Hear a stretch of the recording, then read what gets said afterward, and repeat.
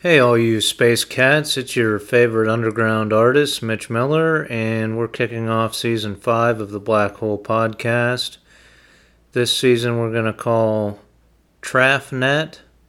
Trafnet is the name of a nonprofit I am trying to get off the ground, dedicated to tackling the traffic problem. So, I'll go into details about that. Basically, Trafnet stands for Traffic Magnet. Trafnet. And it's a simple concept to streamline and organize rush hour traffic in major cities. The idea is that we print up traffic magnets that say where a vehicle is going in the morning rush hour traffic, what parking area, the Grant building, the bathtub, where I'm talking about Pittsburgh locations, the name of the parking garage or parking area that vehicle is going to in the morning. That'll be placed on the left rear of the vehicle. And then we print up magnets that say the major thoroughfare that vehicle will be taking home to the suburbs in the evening. So I-279 North, for example, in Pittsburgh, we would point out Veterans Bridge, so we'd say VB I-279 North, or VB 28 North. Those are two examples of magnets that we could print up. Those would be placed on the right rear of the vehicle. So my thought process is that if drivers can pinpoint where a vehicle is going, they will become more organized and streamlined. And one example of this would be that instead of a driver saying, I'm not going to let this person merge in front of me because they're going to go 2 blocks and then they're going to merge right and get out of the lane, and because they don't know where they're going and I don't know where they're going. Now they know exactly where they're going. If they study the traffic patterns, which we'll make easily available on our website, they'll know that if they're taking this route, they're going to get in the left lane and stay in the left lane. So now they're more likely to let them merge in front of them into the left lane because they know that that person is going to stay in that lane and make a left up in 3 blocks. Same thing, maybe they need to merge into the right lane, they're making a right in 2 blocks, and then they're going to turn into that garage. So I'm going to let them go because that garage is right there, and I know exactly where they're going. So that's the concept behind Trafnet. There's going to be a technology side to it. So that phase 1 of Trafnet is basically drawing together the businesses of downtown, and we're focused on Pittsburgh at first, to organize and distribute these magnets. So we're looking for organizers in your offices, in your downtown offices, that can rally the employees and get them on board with these magnets and try this out. So that's step 1, make connections with the employers, make contacts in each office. Then we will sell the magnets and distribute them to downtown businesses through the office coordinator. And then we're going to break down, phase 2 is to break down all of the major routes leading into Pittsburgh and figuring out exactly how much traffic each route can handle coming into the city. And this is where the technology side of it comes in, is eventually every employee downtown will get an account where they can explain what route they take in and out of the city the most often. We're going to see what the capacity of those routes are, and I think other cities have to have done this by now. I don't know why we're not doing this. We should have did this 20 years ago, but we're going to break employees off into 3 groups hopefully with the cooperation of downtown businesses who most businesses are looking for ways to green up their office to, bring down emissions, which this will do. So we're going to break off into 3 groups, Group A, B, and C. And we're going to work with these employers so that the employees in Group A will try to get to work at 8 a.m., Group B will try to be to work by 8:30 a.m., and Group C will try to get to work by 9 a.m. And we'll make magnets for each group, A, B, and C, for the rear of the car. Now, we're going to try to coordinate with each person how they're coming into the city. That's eventually down the road when we have that type of technology available. And it will require mapping technology and things like that. But the idea with the magnets is that if you're in Group B and you're driving along in the left lane and you see other cars with Group B on the back, and then you run into Group A, even if you're running a little late, you're going to merge in with the Group B cars and try to stay behind the Group A cars and just have faith that it's all going to work out, that everybody left at the right time to get to work approximately on time. Most of these offices aren't stringent on exact times, I don't think, but I don't know. I don't work in an office. I work in an embroidery shop. Anyhow, I have to think that places like LA and, progressive cities have already started to do this, breaking down into 3 or 4 groups to kind of spread out the rush hour traffic. But if they haven't, I'm happy to move, go city by city, and I think it's going to reduce emissions. I think this will reduce emissions in the United States and hopefully globally eventually. But I don't want to make it about emissions. Now, I consider myself an environmentalist. You may not think so because I started as a coal miner, started this podcast as a coal miner.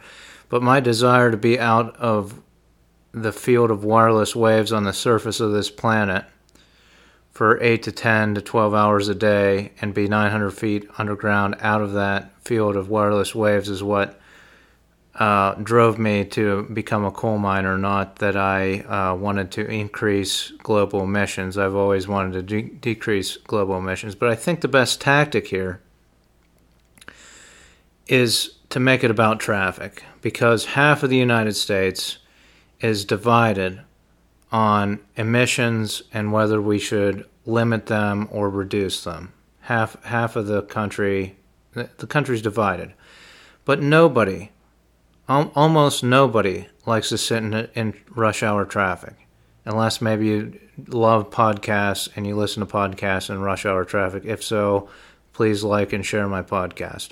But most of the people, it just boils people's blood to sit in bumper-to-bumper rush hour traffic. So we're going to streamline that and make it so that you can get to work within a reasonable amount of time and you don't sit in this rush hour traffic. We're going to work with the city.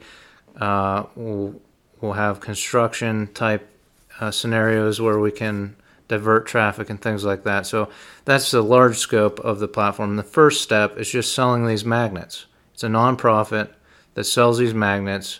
And if I said you can reduce your commute by 20 minutes a day just by putting a couple magnets on the back of your car, would you do it? Just to try it out? So I hope people will adopt this, and I think it's a simple strategy that could have been done. I mean, the technology's been there for 50 years. So, but we definitely could have done it in the internet age and done this magnet concept. But I don't want to leave out rural drivers, because we have a plan for urban drivers, for suburban drivers, and I have lots of traffic ideas. You'll know that if you read my novel Femme Party, which talks about enforcing traffic law a little differently to empower small communities and neighborhoods and kind of supplement EVs and electric vehicles. But I have something for rural. I have ideas for traffic in general, and this is just the first podcast of the season. I'll get into those later in the season. But I have something for rural drivers as well, and that is if we can group together, if we can start a group. I'm going to start a Facebook group, and I'm going to start a website. I've already started a GoFundMe campaign. I've posted that to my Facebook group, my Facebook account. So if you have access to any of my websites, plotm.com, mitchformayor.com, you'll see my Facebook. You can friend me on Facebook and see my GoFundMe campaign for this nonprofit, to form this nonprofit, Trafnet. But for the rural drivers, if we can put a group of people together, maybe in a Facebook group or some other type of organizing group, I think we can lobby at least Pennsylvania state to make it mandatory on interstates that all commercial vehicles stay in the right lane. They cannot get out in the passing lane between the hours of 7 a.m. and 7 p.m. So half of the day, they have to stay in the right lane. And that's during peak hours when people are commuting and things like that.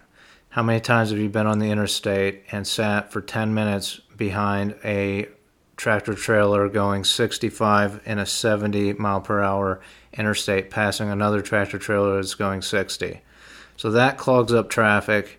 We're going to lobby to get rid of that situation, and it'll drive commercial traffic to the nighttime hours, which is where it should be, and hopefully these commercial contractors pay better for those nighttime hours. But from 7 p.m. to 7 a.m., it's free game. The tractor trailers can get out in the left lane, they can pass and all that. So I think it makes sense. I'm sure some states already do this, but we're looking to enforce it and streamline traffic for even rural drivers that go on vacation a couple times a year and don't want to get clogged up on the interstate. So that's one idea I have for rural drivers. So that's the concept between with Trafnet. Those are some of the concepts we're developing. I hope you'll support us. I have, like I said, started a GoFundMe, and eventually we'll get a website going, and I'll talk to some lawyers about incorporating as a sole nonprofit. I'll get into that. That'll all be in this season's podcast, and we'll keep working from there. So hopefully we can find eventually a computer science person like I've been looking for 3 years now to help with this project. And I did write to Google about this concept. So if you work for Google and you want to moonlight with me, there shouldn't be any conflict of interest, because I wrote to them to see if they would use their mapping system to help me track this program and see if it's working. But I think we just do it, and we'll figure out how to track it later. But if it could work, why not try it? Why not try? I think it makes sense, and I think the traffic will become more streamlined, and there's a big future to this concept. So thanks for listening. I want to thank my sponsors, Krabby Kelly's. If you're in Utica, Pennsylvania, stop by for a drink at Krabby Kelly's. Get all your STDs at Krabby Kelly's. That's snacks, tobacco, and drinks.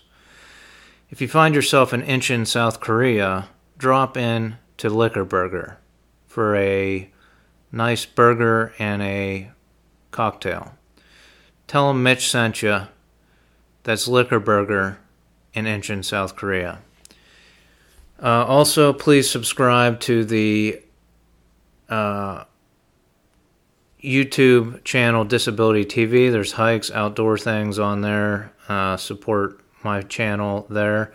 And the Neon Grouse, that's neongrouse.com, embroidery, Neon Grouse Embroidery and Screen Printing Shop.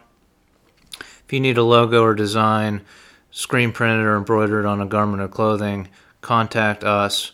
And it's official, I'm on the payroll at Neon Grouse. I'm no longer working in trade for my clothing line that never launched and never went anywhere. Hopefully we have better luck with Trafnet, but I am on the payroll at Neon Grouse. If you'd like to go through me to make an order, 30% of my profit goes to subsidizing clothing for people with disabilities. What's that, Zelda? We got to wrap up? All right. My producer, Zelda, says we have to wrap up, so thanks for listening, and join me next time.